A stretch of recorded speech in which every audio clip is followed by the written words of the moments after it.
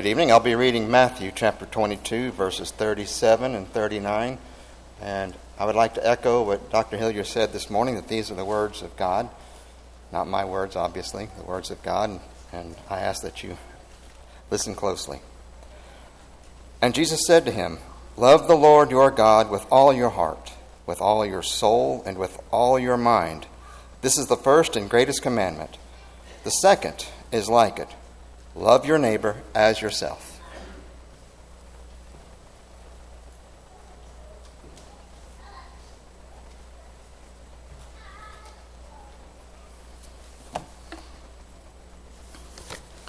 Two soldiers of fortune were offered $200 for every enemy soldier they could capture. They searched for several days without any success whatsoever. They couldn't even find a single trace of an enemy soldier. That night, one of the men as they were lying next to the campfire, they went to sleep discouraged, thinking that they would not be at all successful and were ready to give up. But that night, one of the men awakened to the feel of cold steel, a blade against his throat. He looked up to see the biggest enemy soldier that he had ever seen, straddling him, holding a huge machete against his throat. But that wasn't the worst of it. There were enemy soldiers all around the camp. They completely surrounded the camp. In fact, there must have been 1,000 of them. As he lay there with enemy soldiers all around him, the blade of the machete almost puncturing the flesh of his throat, he very carefully punched his partner next to him, awoke him, and whispered, "Josh, wake up, we're rich." That man had succeeded in seeing life in a positive light. I think in this series of lessons we would be remiss, and I know that we've talked a great deal about making sure we get our thinking right. In fact, as recently as last Sunday night, we talked about choosing our thoughts. But tonight I hope that we appreciate that when we do make the choices that we need to make day by day, that those are not just as they pertain to our activities, our actions, although that is a part of the list. That is, you decide whether you're going to get up, you're going to decide what you have for breakfast, and so on. So a lot of those things that are on our list of choices, decisions that have to be made on a daily basis, are about our actions, obviously. But I believe that the Lord also wants us to know that paramount of importance is also choosing our attitudes and making sure that we're getting up with the right motivations and that we're doing what we're doing in terms of activity for the right reasons. It's very possible, I think, for us to do right things with wrong motives and still be displeasing to God. I hope that we'll appreciate that and kind of file that away somewhere in our minds as we walk through this lesson tonight. But the man that we just illustrated really had learned how to look at life, even in the worst of circumstances, in a positive light. He could see the bright side even in a desperate situation. And I believe that when we look at God's Word, we find that fruit that glorifies God is produced by those who approach life with that kind of positive attitude. That is, as one brother has said, I think I've used this illustration before, but it's been a long time, lived over in Oklahoma. And one of his neighbors that saw him every morning as he went to get his newspaper off the front sidewalk, and then later as he would come back out and get in his truck to go to work, was finally asked him after about 2 years of living next door to him, "Why are you always so happy? And you're always whistling or singing when you come out of the house?" And he said, "I tell you, it's 3 reasons. My past is forgiven, my present is meaningful, and my future is secure. So why in the world shouldn't I be happy?" And that's really, I think, an appropriate response for every child of God. Whether we ever have an opportunity to vocalize that to someone or not is another matter. But that's the attitude that God wants us to approach life with each day. And of all people, Christians can be confident and we can be positive in our attitude because we know that we're living within the framework of the will of a sovereign God who loves us and wants only that which is best for us. And surely we all, at least at some level of our minds, we agree with that principle. But I think most of us have some trouble doing that, at least on a consistent basis. That is, we allow the circumstances and the situations of life to overwhelm us, and all of a sudden, if we were to be honest with ourselves, we have to admit that our attitude isn't what it should be. Any one of us can be optimistic, positive, and enthusiastic for 60 seconds. Most of us could be optimistic and positive for 60 minutes. But the person who can learn to be optimistic and positive about life for 60 years is the person that's going to be a true success in life. And I think we can develop that attitude by learning 3 important lessons that are found in God's Word. Because, again, there's no really better approach nor greater foundation upon which to build proper attitudes than the framework of God's will. So lesson number 1 seems antithetical to the world, but to those of us who are God's people, if we've been Christians for long enough, I think it makes perfect sense. One way to get our attitude right and to keep it right is to make sure that we're looking beyond self. That is, we realize that it's not all about me, and it's not all about you either. We recognize that this universe does not revolve around any one of us. No Christian, I believe, is doomed to spiritual mediocrity. Something extraordinary is always within reach if we're following God's will. There's nothing beyond the capability of one who is living within the framework of God's will, and that really is a dynamic thought. And I really wish that we could get the dynamite out of all of those verses that really talk about how that we do serve a powerful God, and that God wants the best for us, and that if we're trying to seek God's will with our lives each day, that He will bless us in so doing. Or as Paul stated it so well in Philippians 4:13, and I know I don't have to remind you as a Bible student that Paul was writing this from a Roman prison. He said, I can do all things through Christ who gives me strength. That was the source of his power. And I've mentioned a number of times from this pulpit, and whenever I'm speaking on this subject in other places, as I did just a few weeks ago here in Montgomery, I'll remind people that if you dichotomize that verse, it really has 2 separate meanings because it has 2 separate origins. By this I mean, if Paul had just said, I can do all things, that's positive mental attitude. But that's not what he said. He didn't say, I can do it all just by the power of positive thinking. He said, I can do all things through Christ who gives me strength. Paul wanted everybody to understand that the source of the power and the strength in his life did not come from himself. It came from the Lord Jesus Christ. Now, I think Paul had to discover that somewhere on his Christian walk. But he wanted us to appreciate that fact so that we wouldn't have to go years and years in kingdom service and finally learn that lesson. So the first key to a godly attitude is learning to go beyond ourselves. You know, the beauty of being a Christian is that we don't have to depend only on ourselves. And by that, I don't mean any kind of absconding of personal responsibility or accountability. I've said recently that I think sometimes folks want to take this let go and let God to an extreme. That is, I want God to do everything in my life. I want Him to do it for me. That's not what we're talking about. But we are understanding, as Paul did, that the real power comes from a God that we serve. Be strong in the Lord and in the power of His might is what Paul said in Ephesians chapter 6, verse 10.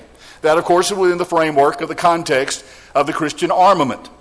When Paul said, even if you have deliberately, by a conscious decision of will, put on the entire armor that will help you to be able to defend yourself against the wiles of the devil in this world, even then you need to appreciate it isn't just because of your own ingenuity, it isn't just because of your own initiative, it is through the power of God that you will be protected from the evil one and you will win the battle here on earth. And so Paul wants us to understand that, and it's key for us being able to have the right attitude day by day. Paul talked about that, of course, in his letter to the Philippians. We just quoted chapter 4, verse 13. But he wrote also in verse 9 of that same chapter, whatever you have learned or received or heard from me or seen in me, put it into practice.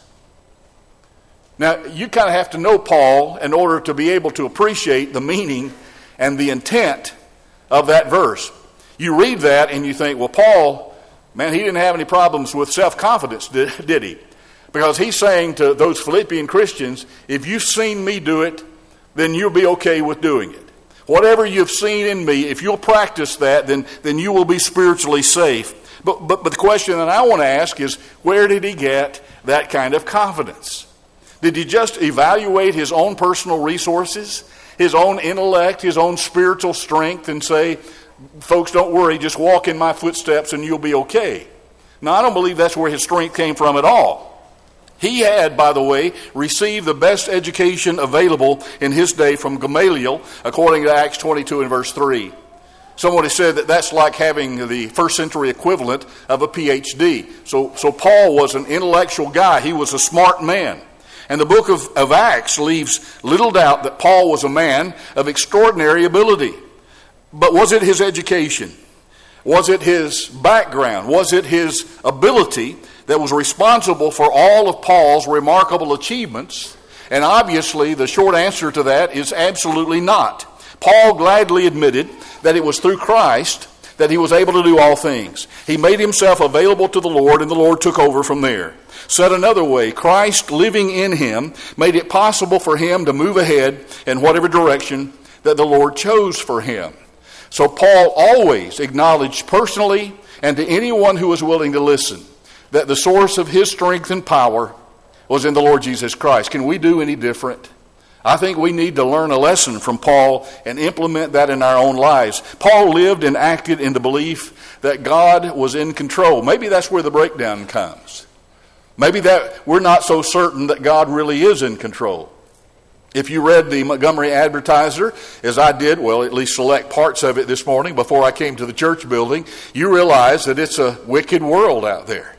And I don't mean in some far and distant land. I mean right here in Montgomery, Alabama. You can read the newspaper or watch it online or on TV, and you can come to the conclusion that the wrong side is winning. But that's not what God's Word says. God is in control. Paul realized that. That's why he had that kind of confidence. And by making himself available to God, he accepted power beyond himself to be able to address and then handle whatever task that lay in front of him. Paul did not accept, "I can't," as a valid response. In fact, he probably refused to even ask himself the question, can I do this or can I do that? Rather, I think that Paul was asking in every situation, is this the will of God? And if the answer to that question was yes, then Paul's attitude was full steam ahead. We need to do it. No matter what the personal cost or sacrifice involved might be, let's do what it is that God wants us to do. As we mentioned a couple of weeks ago, Paul ultimately died the death of a martyr. He was beheaded because of his faith and proclamation of the gospel. He meant what he said. When he said in his letters and in his own personal life, whatever it is that God wants me to do, that's what I want to be doing. He knew that that's where the conformity to the will of God, really where the power source was. There's always power beyond ourselves for what lies ahead. One preacher admitted, in his own words, because I read it in one of a chapter at least about him, he said, and I'm quoting now, "I struggled in my ministry until I realized that I could not do it, but that God could. Victories started coming when I finally learned to depend on Him rather than on my own abilities." I think that's deeply insightful, and I think it's worth consideration by every single one of us. Where is the strength, the power, and the source of strength in your life? Is it from your own education, from your own abilities? Is it from charisma, personality plus, or other resources that you may possess that other people around you don't really have? No, it can't be any of those if we're talking about spiritual success. Real spiritual success comes in acknowledging that it isn't about us. The power comes from God. It's true that the Lord is more interested in our availability than He is in our ability. And it seems that the Lord chose His apostles on the basis of their willingness to serve rather than by their talents. I think we would all acknowledge that. As He was walking by the seashore and He was looking at those blue-collar workers, those common fishermen, chose some of those men, at least, to be His apostles. Not from the ivory towers. Not that there's anything wrong with an education. Nothing at all. We'll talk about that in a moment. But He chose these men who were common laborers and said, "Come and follow me and I'll make you fishers of men." That's absolutely mind-boggling to me. And that's because He understood, and He eventually would get them to understand, that with Him they could do anything at all. Please appreciate that He still chooses disciples the same way today. He is less concerned about our ability than He is about our availability. Acts 4:13 is a passage you're familiar with. But it's still almost shocking passage when you look at it and think about its implications. Because it's talking about the Sanhedrin's impression which was basically the Supreme Court of their day, the Sanhedrin's impression of two of the Lord's apostles. Here's what the passage says. When they, that is the Sanhedrin, saw the courage of Peter and John and realized that they were unschooled, ordinary men, they were astonished. And they took note that these men had been with Jesus. You know the passage. By the standards of the Sanhedrin, Peter and John were uneducated. They were men of just ordinary ability. But in spite of that, they had so affected the people of Jerusalem that the Supreme Court of that day looked at these men and said, I'm paraphrasing, of course, what in the world is going on here? How can two men who just came off the riverbank fishing, how can they come in and stir this city up like this? Acts 17:1 begins in a similar way. When they saw the disciples of Jesus coming into the city, they said, those who have turned the world upside down have come here also. Think about the impact of that in the first century world. Think about the impact that could have in our lives in the 21st century world. If we really come to believe that it isn't about us, that the power comes from beyond us. How could such a thing happen? That's what the Sanhedrin wanted to know. Where did these men get that kind of power? Where did that come from? We want to know what the source is. I mean, is there something supernatural going on here? And the answer, of course, would be yes.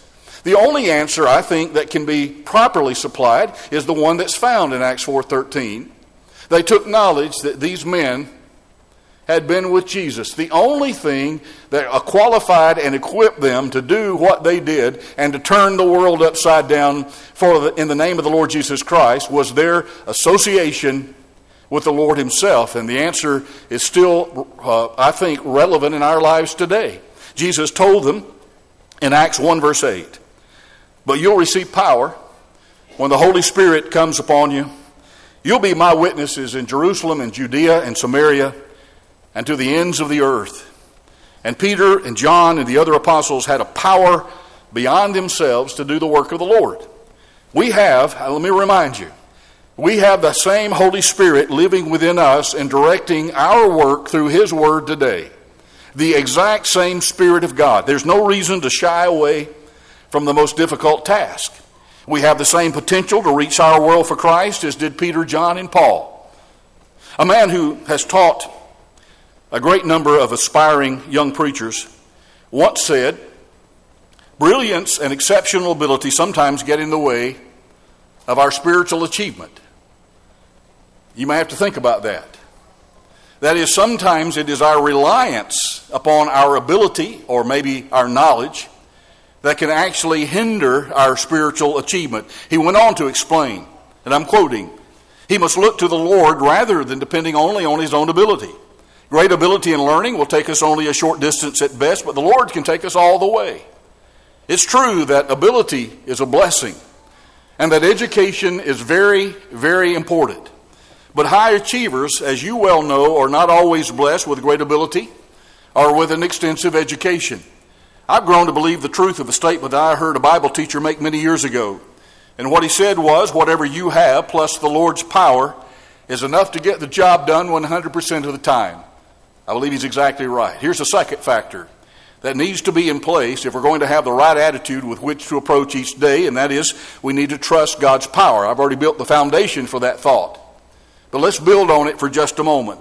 That key, I believe, is absolutely essential for us choosing the right attitude each day. God's power is available to everyone who will trust him enough to use that power. You see, that is both the enigma and the blessing of our relationship to God. Isaiah wrote, Isaiah chapter 30, verse 15, in quietness and trust is your strength. Boy, I'd like to be in a Bible class with you people where we could kick that around for a while. In quietness.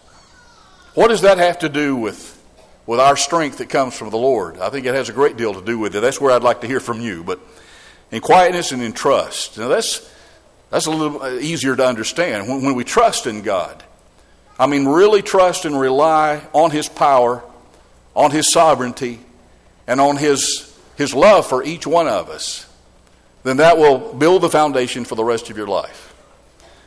I can remember when my dad was a plumbing, electrical, and building contractor, which was for most of my growing up years.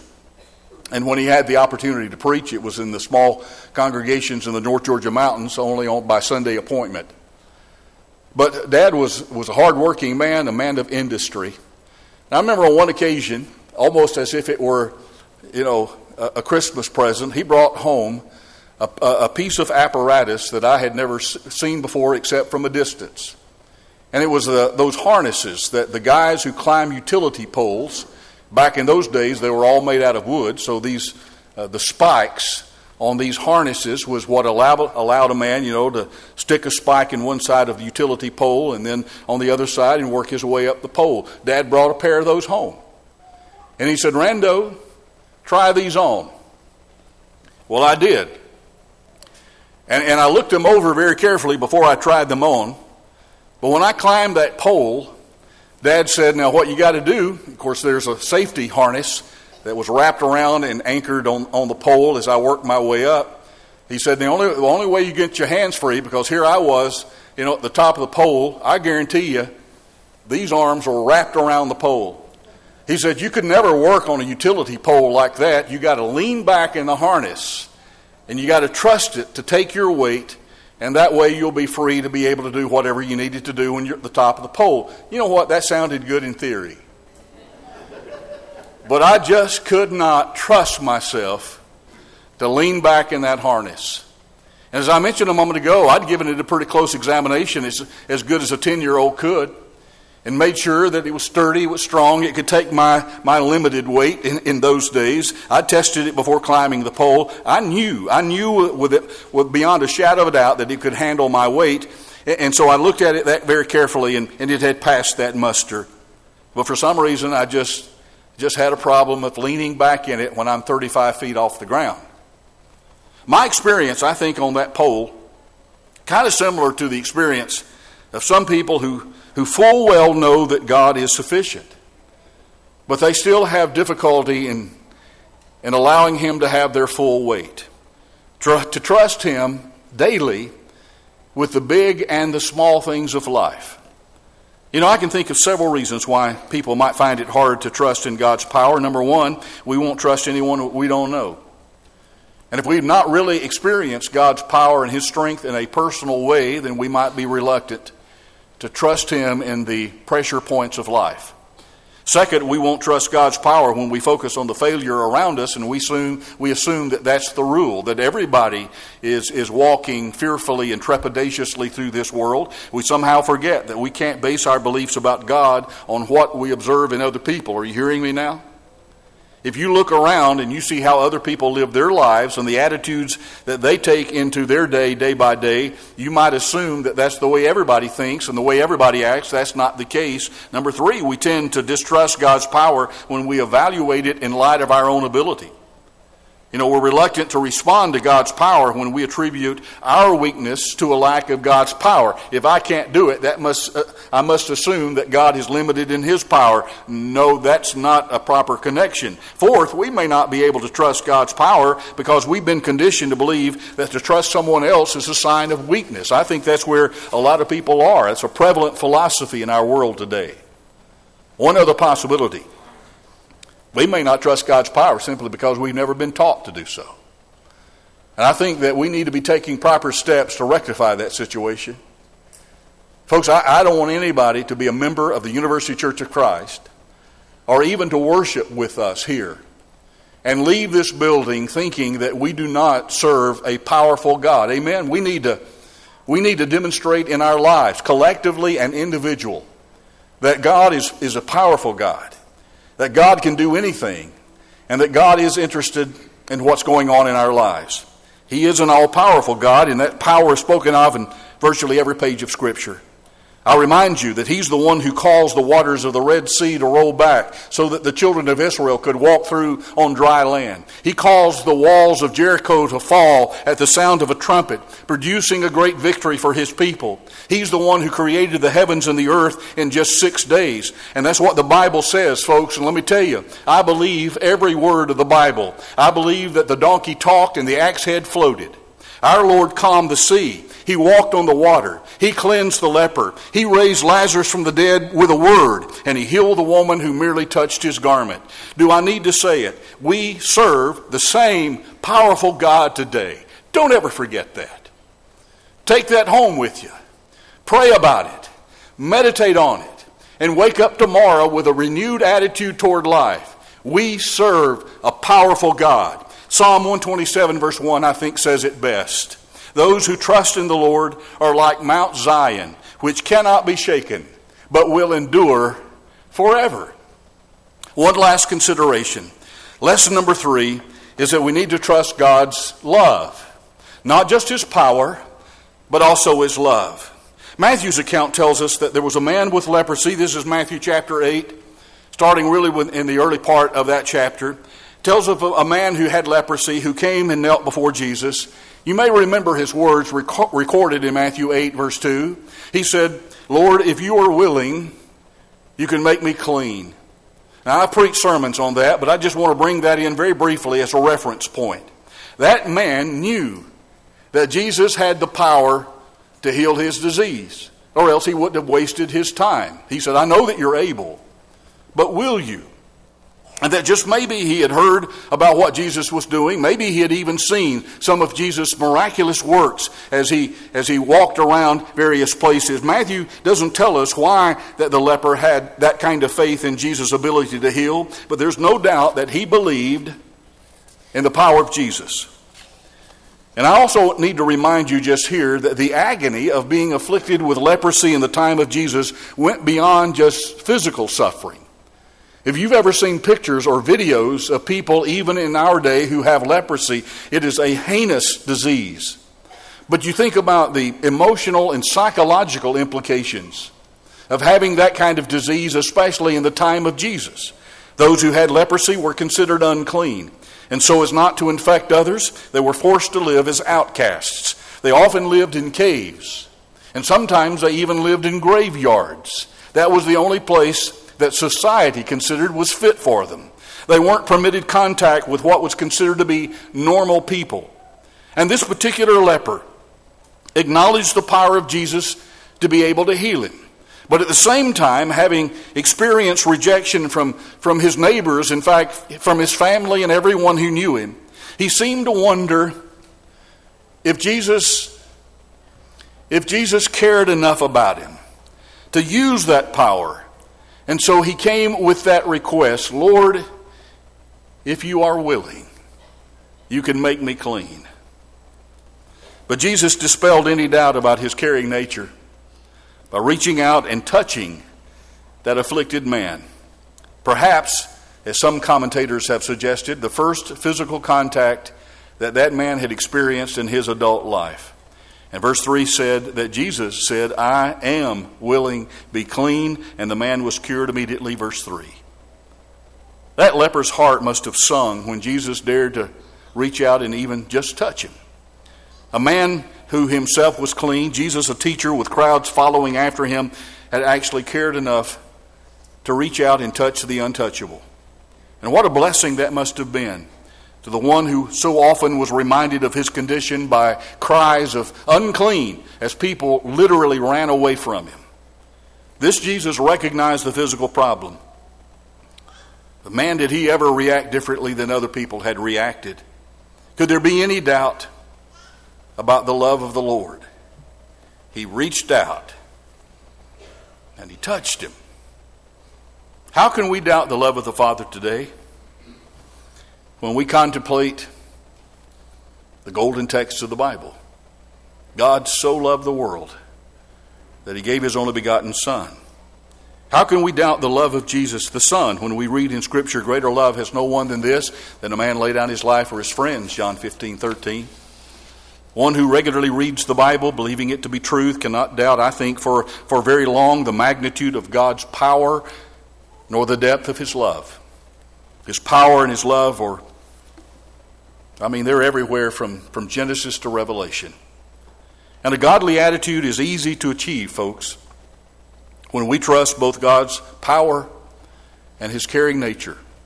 When we can pillow our heads every night with the absolute certain knowledge that our Lord loves us. And don't miss that. My message to you tonight can be summed up in one statement. God is both able and willing. All kinds of possibilities open up when we honestly are able to grasp the truth of that statement.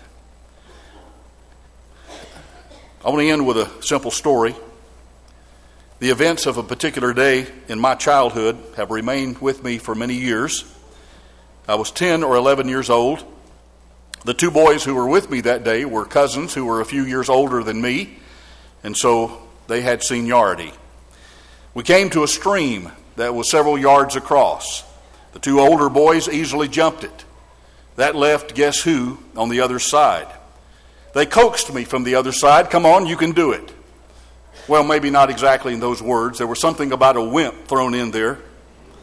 But I backed up and ran toward that creek, all the while wondering, can I really do this? And as I came closer to the creek's edge, there was no doubt left in my mind. It was kind of like the father trying to get his little boy to have a better attitude towards sports. And the little boy was playing Little League baseball. They'd lost every game. And so he told his dad, "We're going to lose again today." Dad said, "You need to be more positive." He said, "Okay, I'm positive we're going to lose today." And that's kind of the mindset that I had. When I got to the edge of that creek, there was no doubt in my mind that I couldn't jump it. So in a split second that I had left, I couldn't decide whether to jump or to stop. And so you guessed it, I did both. And I wound up in the middle of the creek, waist deep in water and mud. That's the price that you pay for uncertainty. But the story doesn't end there. Just a few days later, I guess to prove to myself more than to anyone, I jumped that same creek, and this time with confidence and with determination, and I had no problem clearing it.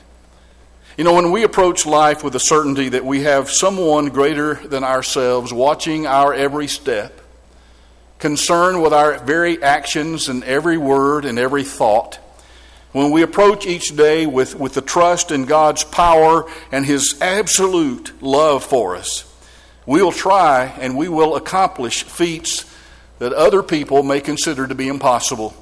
It's like the words of that great song from Man of La Mancha, to dream the impossible dream. God allows His people to do that.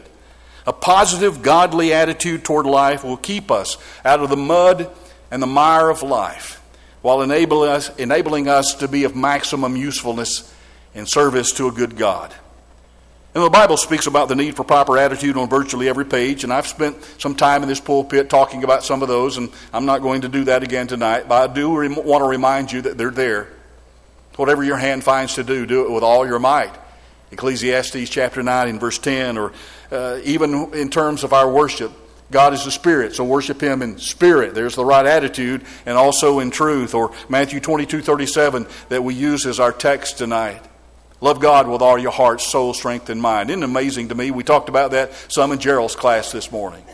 That when the scribe came to the Lord and wanted to know what the greatest commandment was, that Jesus didn't give him a law. He said, just love God with all your heart, soul, and mind. Second is likened to it, love your neighbor as yourself. Because the idea is, if you have the right attitude, if you love God supremely, then what you want to do will be what God wants for you, if you can get to that point in your spiritual maturity. So we quickly look at those passages and many others like them, and we get the idea that God is concerned not only about our actions, but He also is concerned about where our hearts are. He's concerned about our motivation as well. True Christianity begins by giving your heart to the Lord, and then everything else will follow naturally. Jesus said in that great Sermon on the Mount, Matthew 6, verse 21, "For where your treasure is, there will your heart be also." And I'm just asking you tonight, person to person, where's your treasure? Because wherever it is, that's where your heart's going to be. Are you laying up your treasures in the next life, or are you concerned only with this one? Our challenge to you tonight, and the Lord's invitation, is that you come unto Him, all you who labor and are heavy laden, and He will give you rest. And He will give you the power and equip you day by day to live for Him. Won't you come while we stand, while we sing? King of my life, I crown Thee now. Thine shall the glory be. Lest I forget Thy thorn crown brow.